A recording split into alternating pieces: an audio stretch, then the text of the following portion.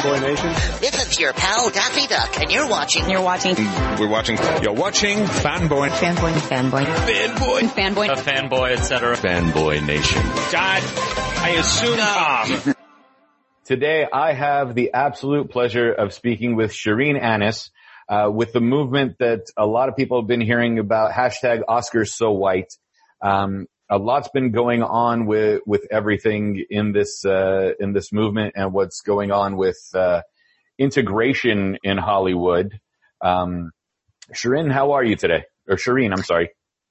I'm good, thanks. That's okay. How are you? I'm great. You know, I hear Shireen, and it's all spelled the same way, and then you get confused because it's like, who calls themselves what this time?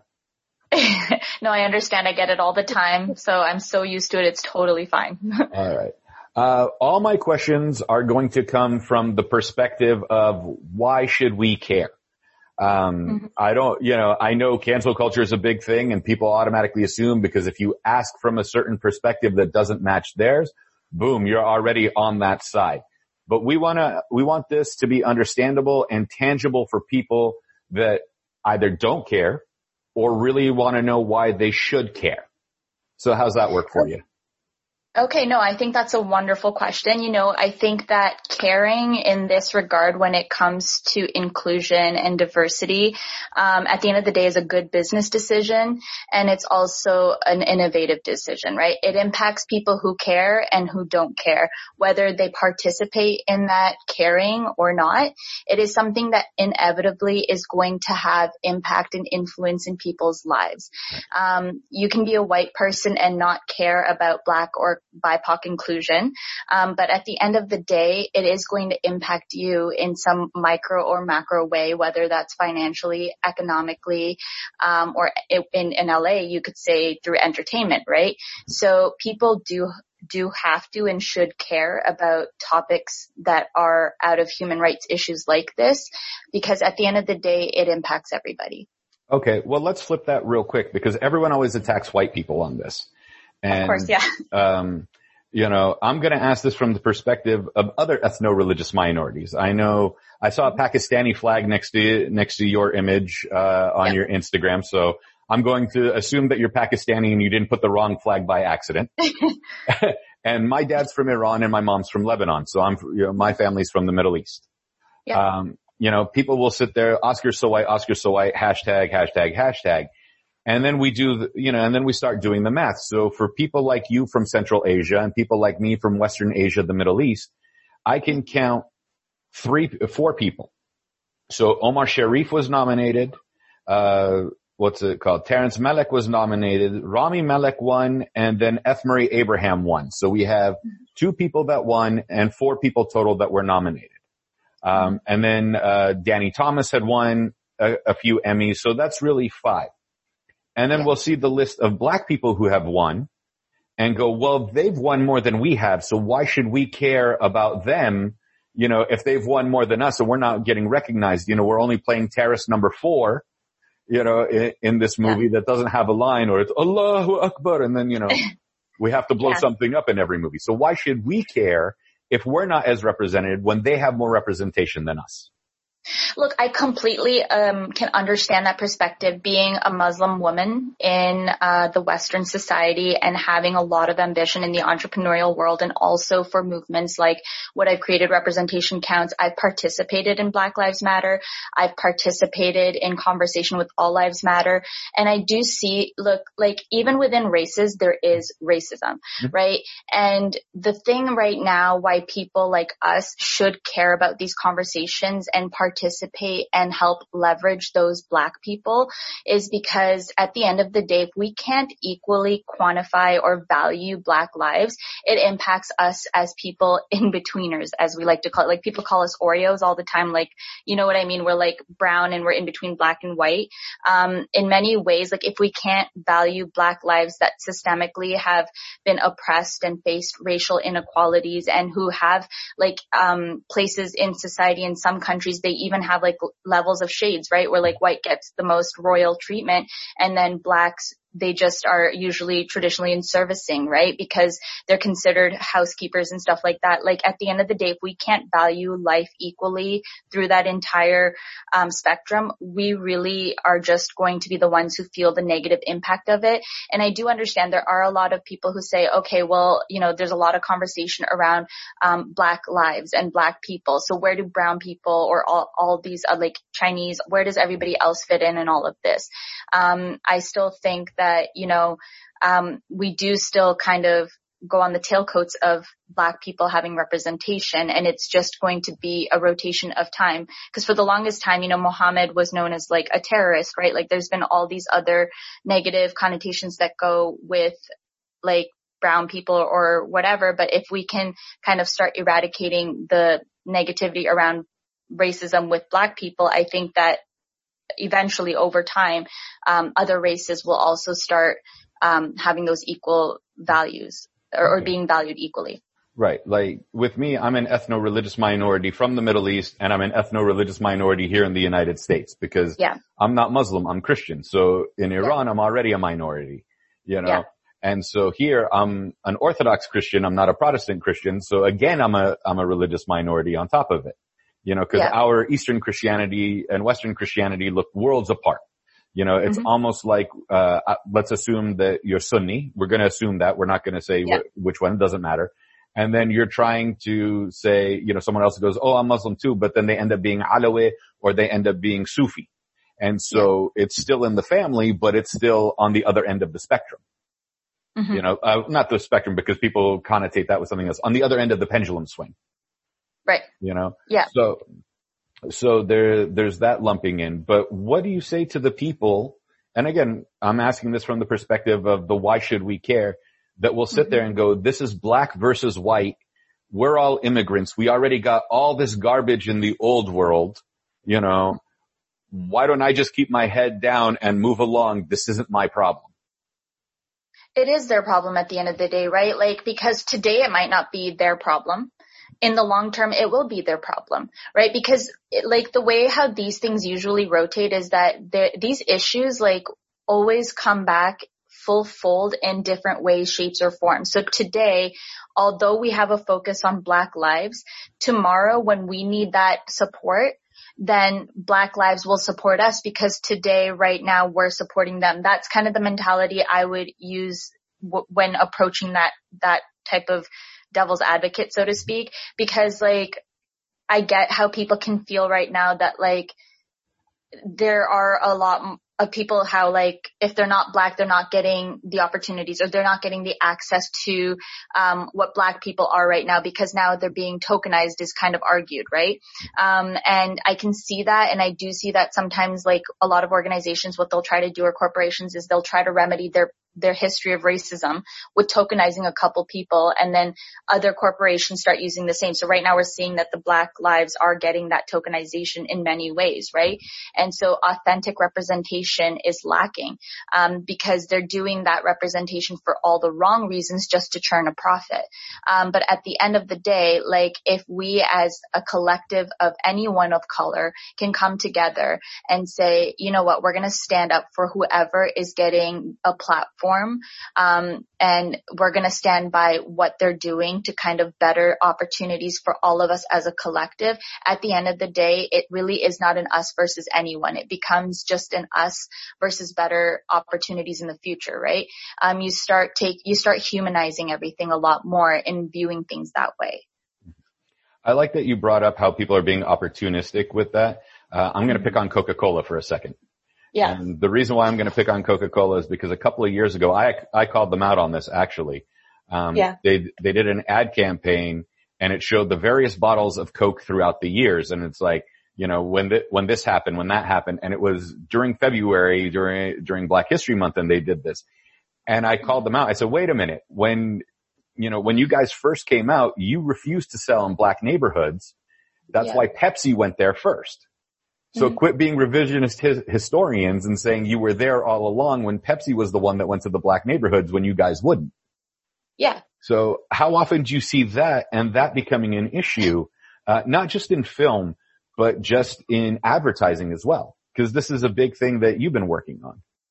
Absolutely. This is something that happens all the time. Like as soon as the anti-racism movement started happening, I personally was making sure I was always there as an activist, calling things out as they were, because people lose the authenticity when it comes to trying to remedy a lot of these problems. They seem to believe that, like, you know what, okay, let's just find the first Black person, and it's usually within their connections. And what ends up happening is that there's a lot of classism too, right? Like racism often ties with classism. It's just the way it's been structured. And so they'll just grab the first person who really is, and this isn't just Black people, it can be anyone of color who's really just chasing accolades at the end of the day, and is opportunists themselves, and the company is an opportunist trying to tokenize just anybody to try to reflect diversity for their brands. And at the end of the day, long term, they still will keep coming back to these issues of disingenuous reflections of inclusion. So every single day I see this happening. It is something that I actively, with my organization and the people on my team, are constantly trying to get corporations, institutions, organizations to really recognize how to deal with these types of issues, because you really have to have a very authentic perspective and have the right team to make it more genuine when you're trying to approach diversity and inclusion, because human life is not to be just tokenized. There's a lot of value. There's a lot of output you can get from inclusion, right? And so I definitely see this happen every single day. And in fact, this is one of the major things that we're often onboarded for, to help kind of have our perspective on how to be a lot more authentically inclusive, so there aren't any more long-term issues and that there's growth long-term. Okay. I'm going to pick on sides just for a second, left versus right for a moment. I prefer my racists to be overt instead of covert. You know, if you're going to hang the Confederate flag, which wasn't even the flag of the Confederacy, outside your shop, I know, oh, I'm not welcome there. I'm going to go somewhere else. I've also noticed from my personal experiences that I have received far more racism from the left than I have from the right, in that they'd be offended on my behalf if someone told a joke, an ethnic joke that I found humorous, or didn't know that this was my friend cracking this joke and wanted to take offense on my behalf.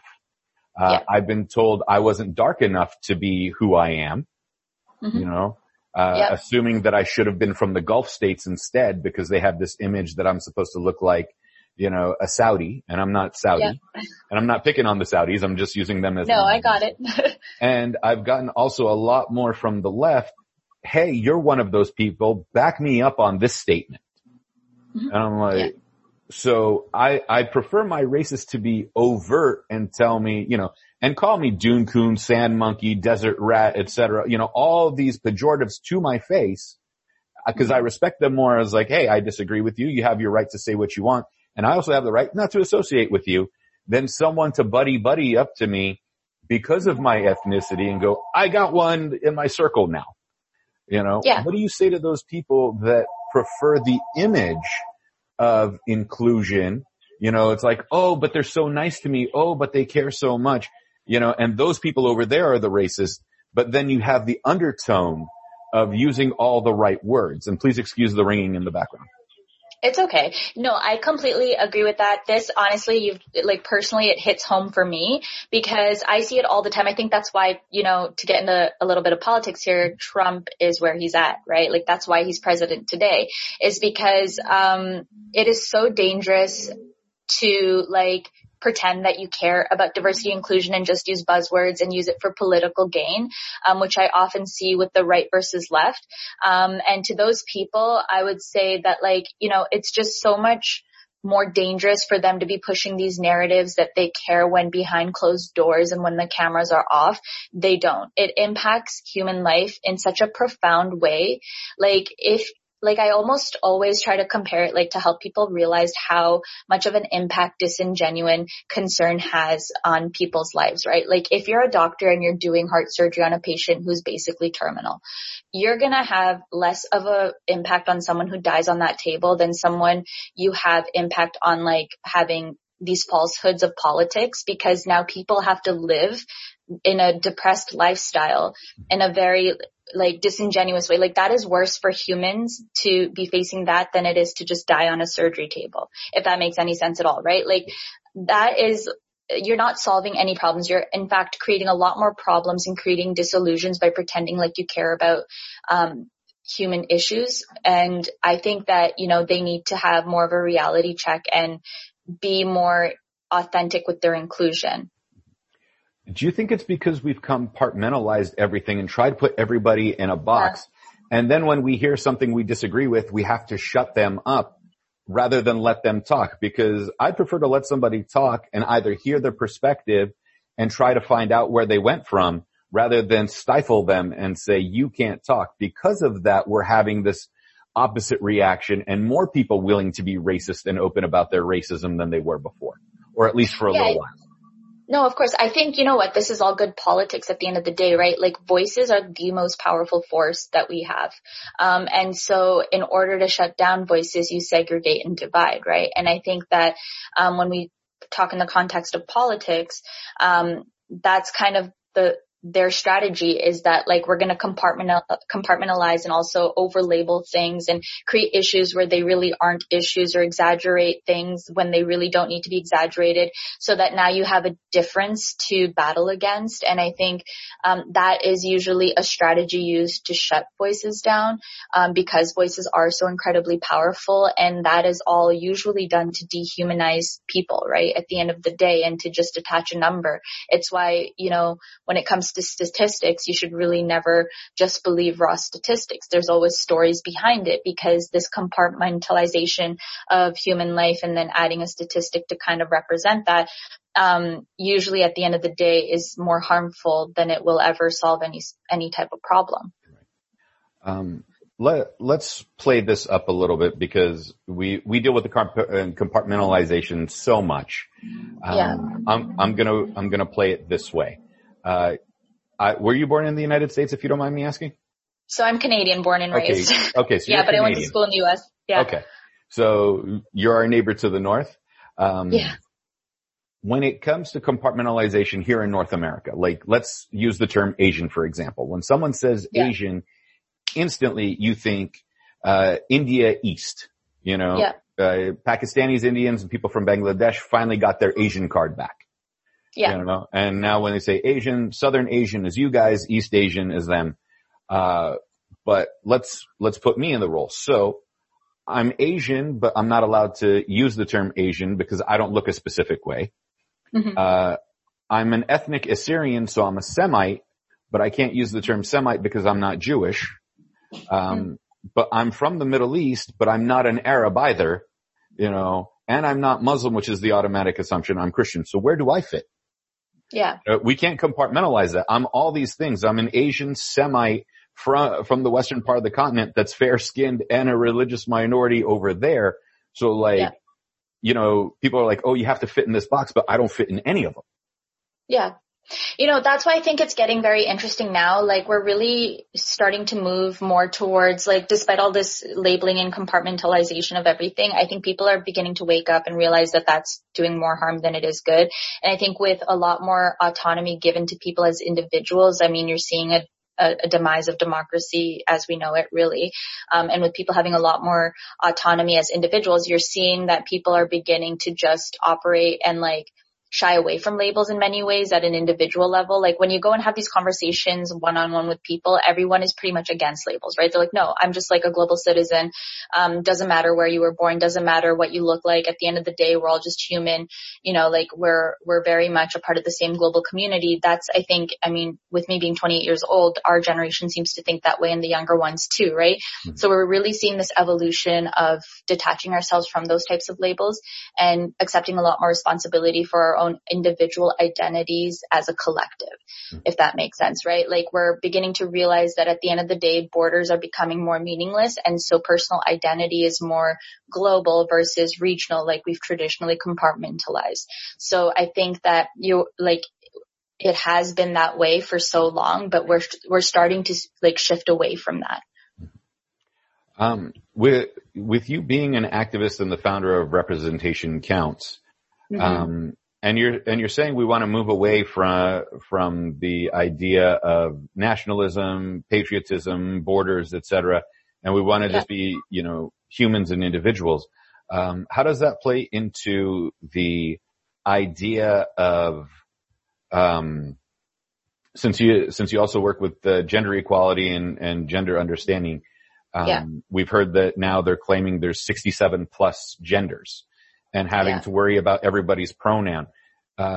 Trying to move away from one identity and compartmentalization, and then having to go ask each individual person, what's your pronoun? What's this? What's this? How much more of a hindrance or a help does that become in just day-to-day activities? Like if I saw you down the street, or you're just walking down the street, I'm going to go, oh, there goes somebody else, or you just pass by me. I don't want to think, does she go by she? Did she change her pronoun? Is it the Z-zer thing? Whatever else, it's just, here comes another person. I assume it's female, whatever, and keep going. Like, how does that work into it? Yeah, so I think right now what's happening is we're also seeing, like with representation counts, we create a safe space for people to just identify how they want to identify, right? And for them to explain their stories. So how that really works is, for me personally, what I do is I just assume I see people as just people, and I never go in with expectations. Like I am always curious to understand where people come from, what they do and everything. But at the end of the day, I think people are just more aware and active of sharing their own stories and sharing with people, are they using pronouns, how they identify gender wise, or how they identify, demographically, right? Like I think at the end of the day, it still goes back to what I'm seeing and in the work that I'm doing, and at the scale that I'm doing it. It's just that if you treat people indiscriminately, just as like human life, no color, nothing, which actually is possible. You can just view people as just a person, right? And then let that person fill in information for you voluntarily, because people, I think now with all the activism that's taken place, feel a lot more comfortable sharing if they're trans, sharing if they're gay, sharing if they're, like half black, half white. It really is something that people have taken the onus on themselves to voluntarily distribute that information about themselves. And so really for me, I personally find it sometimes super overwhelming, because there are so many things and it's hard to keep up sometimes with these new identifiers that are coming out. Like you just said, over 60 gender pronouns and everything, right? Or gender identifications. It is a lot to catch up with, right? Like as just someone, unless you're in academics for that. So really, I think, simplicity is always best. And my simple way of dealing with that in our organization, simple way of dealing with that is just to view people as just people and let them voluntarily distribute the information they want to about themselves. Cause sometimes I would get the over inclusion pitch for an email. And, it's for a movie. And I've told people when they pitch this, cause I've been on panels, I'm going to use this as an example, and this is not berating anyone by any means, but I got an email saying that the filmmaker was biracial, transgender, identifying as whatever. It was this list of woke statements that needed to be mentioned. Yeah. And it was 2 paragraphs long before they even told me that it was a movie. Yeah. And my only response to the PR person was, okay, that's nice. Is it good? I get that. Yeah. You gave me this list of things that is supposed to entice me that has nothing to do with the film. Yeah. And I'm what does that have to do with the movie itself? Yeah. Tell me that after the movie pitch, by the way, so-and-so's this, and this, if you're interested. Yeah. So what does that play into it? Is it over wokeness in a sense?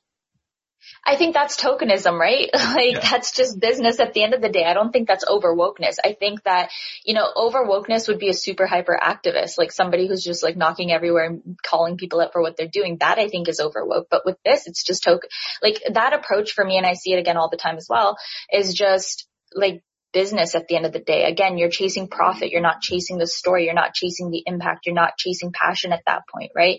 And I think that is what's dangerous to society, because then that's when people start devaluing human life. And I think that's the wrong way of going about even trying to be woke, right? I think that just as you said earlier, it should be the person's story. It should be what they're trying to achieve as impact, who they represent, why they should even be engaging with someone like yourself in the first first place, and what type of benefit would bring for like people at large. Because then those people will eventually, if you care about people, profit naturally follows, right?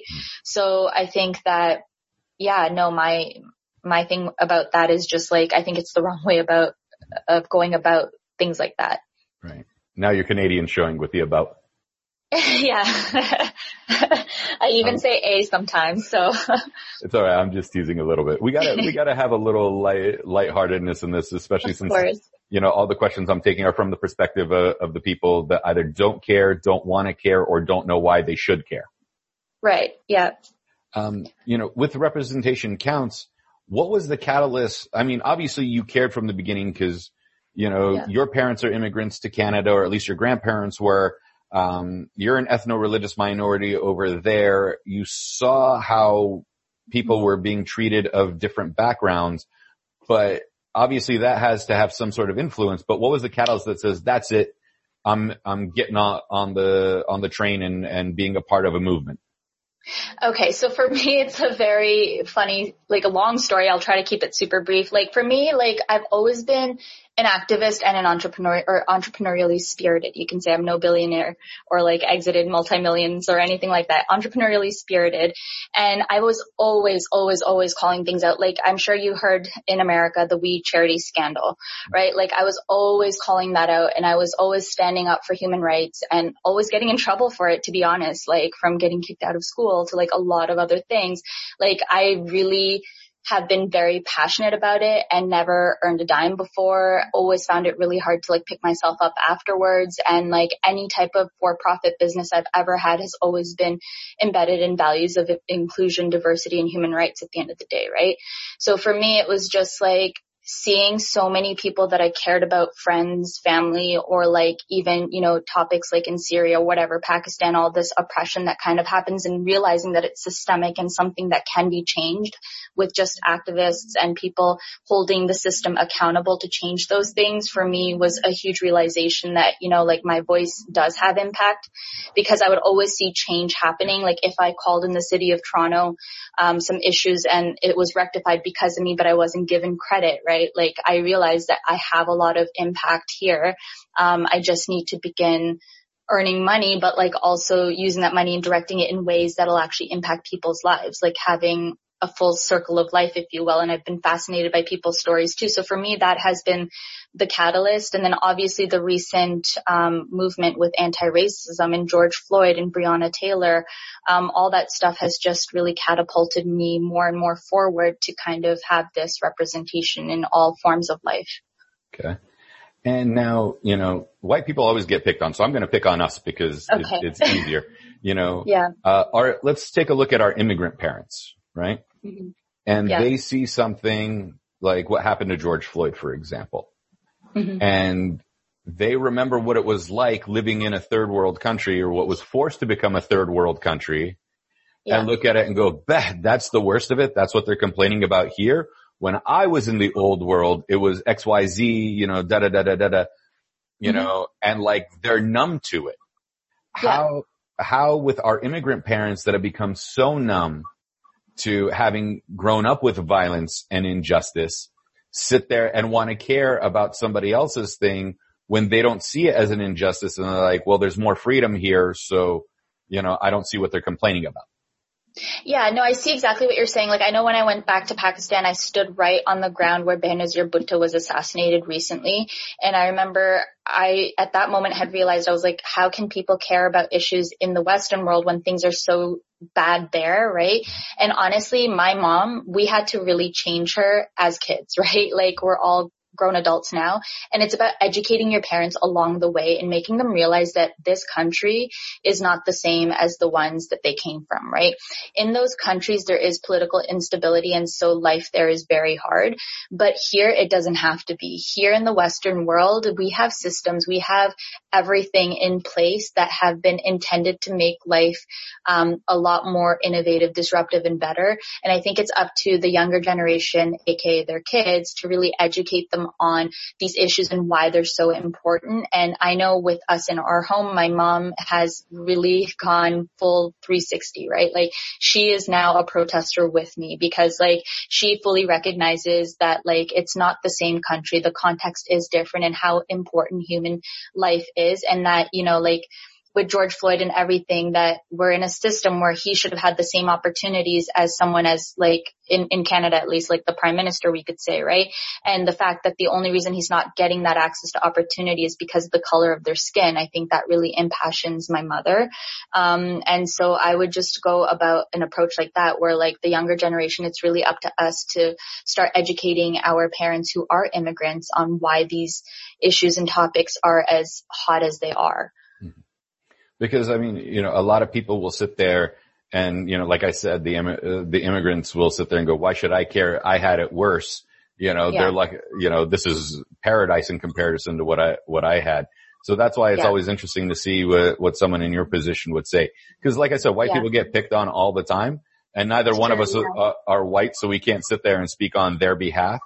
And and I see them getting dictated to a lot when it wasn't necessarily them that did it. So, you know, that sort of thing.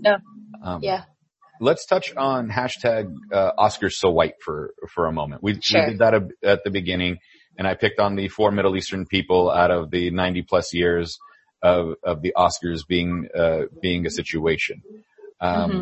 What do you tell the people that are on that side that go, well, it was an industry that was created by Jewish, Italian, and Irish people, so naturally you're going to go see fairer skinned people in those movies.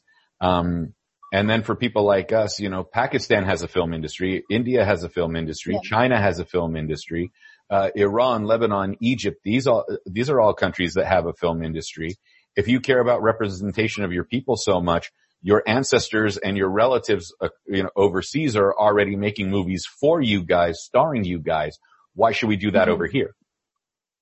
I think, again, it goes back to the argument that our system is just so much more different here, right? We have progressed in society on human rights. Like there's our representation on the Western world compared to the other side in the UN is so different, and there's a reason behind that, right? Our structure, our system that's been set up has been set up in a way where equal opportunity is kind of a right, not just a privilege, right?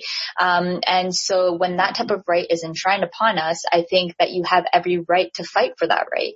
And so that's why, like, if they want to have that, like if Jewish Italian people started Hollywood here, and so they're naturally gravitating towards lighter skin, then, you know, if they want to keep it that way, they can go back to those countries and do that there, because over there's a system that actually allows that. And I'm not agreeing with that system. I, in fact, oppose it very much.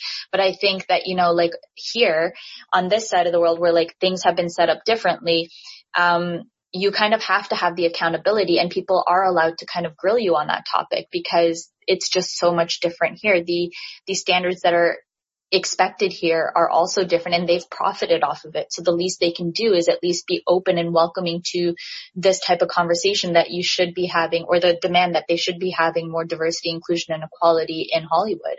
I don't think we're wrong for demanding that either. And I think that if they don't like it, then they should go somewhere where it is the norm.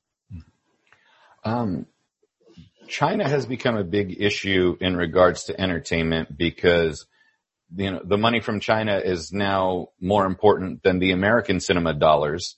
And that's one of the reasons why, John Boyega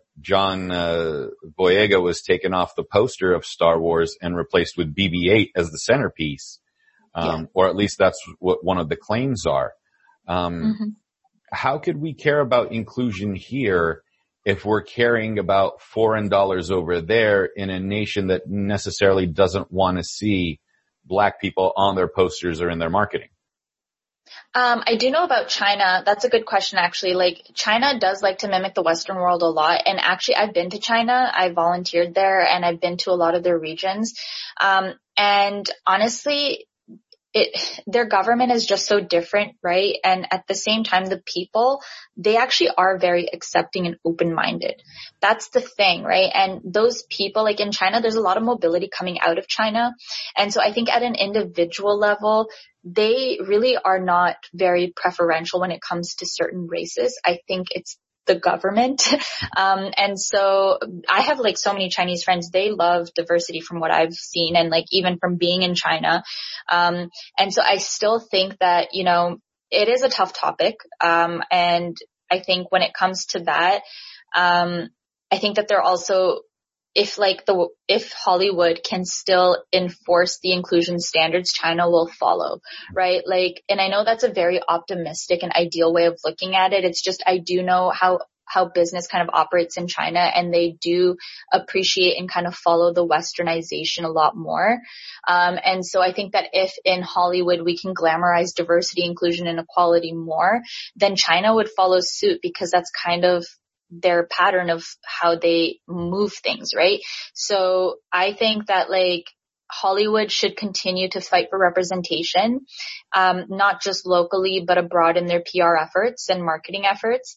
And I think that, you know, if eventually things are going to follow, that's just how evolution is done and how a revolution is made, right? Like, I think that they should just be firm with those inclusion standards and it'll naturally roll over. Let's pick on the NBA for a second, because, you know, there was a white woman that told LeBron James to shut up and dribble, and that caused a lot of problems. Yeah. And then a lot of people turned around and said, but when China told them to shut up and dribble, the NBA decided to go forward with the season. And when you crunch the numbers and realize that there are 400 plus million NBA fans in China, that's more than the population of the United States and Canada combined that just watch basketball. You know, money plays a huge factor into it. When does actual human decency trump the idea of being financially secure or more secure? You know, I think temporarily people, like, this is why a lot of companies become extremely careful with how they make decisions for diversity, inclusion, and equality when it comes to an international scale, right? And it's because temporarily they need to be prepared. Like any change, you're going to lose profits. The same thing happens when you innovate, right? And so I think it's getting comfortable with the idea that with change comes temporary changes in profits, but long term, when it comes to human decency, because of the culture we've created and this mindset that people now have that like diversity, inclusion, and equality is the standard, especially amongst like up and coming generations and people around my age group and everything, that is an expectation that most of us seem to hold, right? I think it's something that, again, you're just going to have, I think people will respect companies as well that just come out and make those decisions for authentic reasons and explain to their consumers that, look, we're making these decisions. We recognize that there's going to be temporary loss in profit, but we're like putting human life over our profits right now. Like we're prioritizing 1 billion people before $1 billion, then people will respect that. And if anything, it would be better for business. But again, I think it's about how you approach all of that. And that's when having like the right consultants on your side would help you make that decision and that impact better. Okay. What about overdoing it in a sense, you know, for inclusion? Let's say, for example, there's a movie, again, your ancestry is from Pakistan. The main character is Pakistani. We found the perfect actress for the role, but her family's from Bangladesh. Like, can we use her? Or is it because what was once East Pakistan that became Bangladesh is not the same, even though your grandparents were all, or great-grandparents were all Indian at one point before the three-way split with the countries? Yeah. Like, at what point does it become too much where it's no longer reasonable? I think it usually, like for me personally, it becomes too much when you are just trying, like assimilation is a big problem, right? Like if you're trying to assimilate into like someone from Bangladesh without like recognizing that they're from Bangladesh to represent Pakistan, I think that's where you get that tension and friction. I think, it's when people actively try to assimilate people from their true identities into what they have molded to be what they believe is the representation of a country or of a group of people. That's where you start getting problems. But I do think that, you know, what I've seen is, in the work that we do is that like, as long as there's this open dialogue and authenticity again, people are a lot more forgiving. And in fact, it's always better, right? And it drives inclusion in many, many better ways. So I think that most of the problems again that do arise are when there's assimilation taking place from natural identities. But I'm saying, like, you know, if it's the actress who's from Bangladesh playing a Pakistani, and, you know, and the lines are all in English. She's not trying to fake the accent or anything. Is that still acceptable at some point, or are people going to go, nope, she's not from, you know, the Kashmir border, so no, she can't be that character, like, or anything of that sort, you know? Yeah, I don't think that, like, in this specific context, I don't think that, you know, Pakistan and Bangladesh have that much tension, but like at the same time, I don't see a problem with that, right? Like, I think here on this end, people would still, like, for example, with Mindy Kaling, right? The Never Have I Ever show, which I absolutely love. And, you know, I'm Pakistani and my Indian friends absolutely love. And anybody else I've talked to about this who is outside of my friend circle, they're very okay with how, like, the actor in that show can also represent Pakistanis, or Hasan Minhaj, right, who is Muslim from India, but he also represents the Pakistani community perfectly well. Like, we really are proud to see him on TV represent, right? Like, I don't really see that that's much of a problem. Right. Because I don't want it to get to the point of, you know, I understand the inclusion, because obviously I want us to be included too and not being played terrorists the whole time. For sure. But I also don't want it to get to the point of so narrow that, like, oh, this is the perfect actor for this Persian role, but the character is from Persepolis, but unfortunately that guy's from Tehran, so we can't use him. You know, like, you know, like, to get to that specificity, I'm saying the word wrong and I'm tongue tied right now. But, that's okay. You know what I'm trying to say. To get to that level of specifics would become too much in a sense. Like, could we open it up a little more? Like, if an Afghani that spoke Farsi was playing a Persian Canadian or whatever, we can accept that a little more. Yeah, no, I definitely think that's perfectly fine, right? I think when problems arise is when you have a white person trying, like in Aladdin, right? Like a white woman trying to represent someone from Iran or whatever, right? That's where the issue becomes. What I think you're saying, being too specific, it can be problematic because, like, nobody really cares to that deep of a level. And I think that people really care more so about the fact that if you recruit someone white to represent someone Chinese, that's where the problem is, right? Or if you recruit someone white to represent Afghani, then, like, that's where the problem is. But if you recruit someone Afghani or like Bangladeshi to represent Pakistani, I don't think there's a problem there. I think that, you know, that's still representation at the end of the day, and it's still active inclusion. And I don't think you should be more like super laser focused on specificities, because I don't think there's that many qualified people to hold roles down if you're going to be that level of specifics, right? And it's just going to really tarnish the value or the entertainment value of what you're trying to accomplish. Because from every single little region, like, you're not going to find somebody specific as an actor to represent in Hollywood. And so I think it's perfectly fine to be a little more open-minded when it comes to recruitment in that specific regard. Right. Like you said, we're not having a Frenchman play, you know, you know, someone from Uruguay or something. Exactly. I get it. Yeah. No, cause I just want that to be clear to people, because there are some people that will go so far as that level of specificity.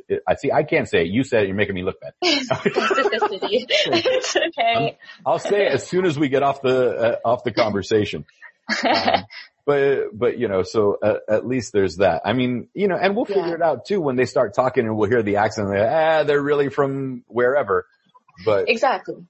But, you know, it's kind of like an inside thing for the rest of us. Of course. Yeah, no, and for, like, I think it's something to be proud of if you have anything close to your representation, right? Because I think people are very understanding that, you know, at the end of the day, like, if you're in a hospital and you see a cardiologist instead of a cardiac surgeon, and you're not getting surgery, you're going to be fine, right? Like, I think, again, like, same thing, like, you don't have to be overly specific about something that, like, unless it's like a super specific storyline, which could be different. I don't know, but yeah, no, you don't have to be that super specific. Right. You know, I never got to the point if I ever needed surgery and go, what? The doctor is from where? No, I don't want him. Find somebody else. Exactly. Yeah. Although there are some people out in the world who do think like that, which I think, I mean, there are special people out there, but overall, it's fine. They're the number one doctor in this field, in this state. Fantastic. Where are they from? Oh, no, we don't talk to those people. We don't want them to do the surgery. Exactly. Yeah. Exactly. You know. Well, those people make me laugh, and it's quite interesting to see when that happens. Yeah. You know? Yeah. What is your ideal situation, for the next 5 years that's realistic? Yeah. I mean, we can sit there and, pontificate world peace and everybody get along and, whatever, everyone, all inclusiveness, but yeah, we have to make incremental steps. So realistically, in 5 years, where do you see us being in the progression of inclusion without fully stifling the people that would disagree with this? Yeah. So with inclusion, I think that this is so multivariable, right? Because I think for inclusion, you need a lot of participating parts. A big thing is education. I think, systemically education is going to be a lot different. I think that, there's going to be a lot more mandatory anti-racism and diversity training for students at a younger age so that we can start long-term impacting this problem in a very positive way. Second, I think that, we're shifting more towards a more authentic inclusion standard. And I mean, with Oscars coming out with their standards of representation and inclusion, I think it's a good start. And I think in 5 years, we'll begin seeing a shift from just all white something to having more diversity and an equal ratio of diversity, or as close to equal as we can get given the circumstance. So instead of seeing like 7% Black representation, we'll now see 10% white, 10% Black, 10% brown, whatever it is, right? It'll get a lot more closer to equality. I think, 5 years, it can be a very long, but also a very quick and short time. And I think politics influences a lot of how representation standards can actually be enforced and come out to play. I mean, it certainly doesn't help with the Trump administration despite heightened awareness. But I think it can stifle things. And, I think in 5 years, we'll have a lot more diversity at top executive levels, because just now, even with tokenism, we're seeing change, and I think it's positive. And really, I think we're only going towards a positive direction, but it's going to be on the shoulders of activists, educators, business people, all really participating together towards a greater vision of just equal representation for human rights. Picking on the Oscars, for example, it's not always a meritocracy. We'll be honest with that. Mm-hmm. So I don't see it being too much of a problem in the regard that they went for their version of inclusion, because, we'll see someone get the consolation Oscar. We'll pick on Leonardo DiCaprio for sure. For a second. He got it for The Remnant. Well, Wolf of Wall Street was a far better performance and a far better movie the year before, but he didn't get it the year before. So I looked at that as the Remnant Oscar, and a lot of other critics said the same thing, not publicly, but I don't care because I will, that it was the consolation Oscar. Like, he should scratch off Remnant and get a new plate that said Wolf of Wall Street on there. Right. So that doesn't bother me. But what happens in everyday society where inclusion overtakes meritocracy for the sake of inclusion? Yeah. Or tokenism takes over for the sake of inclusion.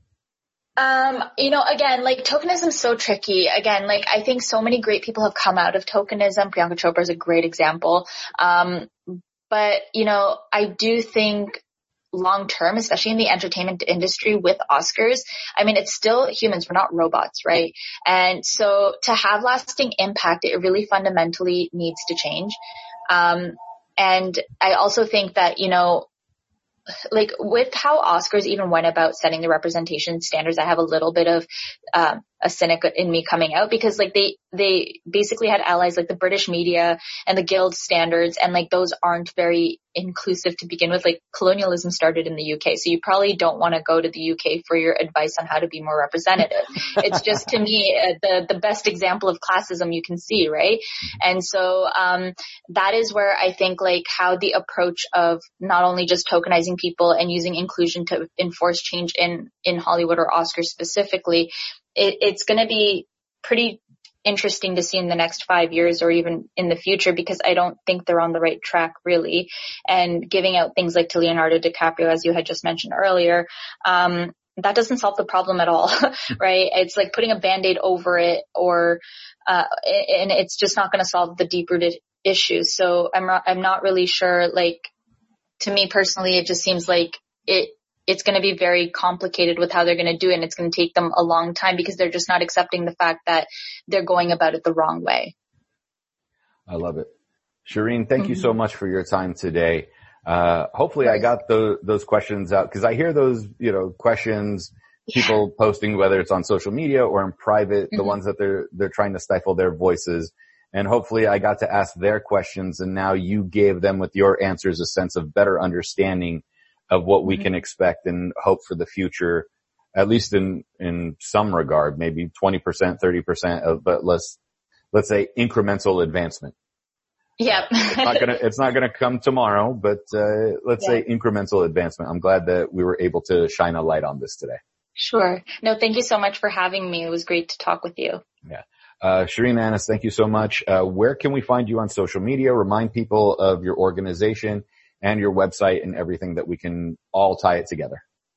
Sure. So on Instagram, it's just Representation Counts, and then representationcounts.com is the website. You can also visit my personal Instagram, Shireen Annis, and I have a lot of content that ties into Representation Counts on there as well. I'm more than happy to entertain DMs or emails or anything like that.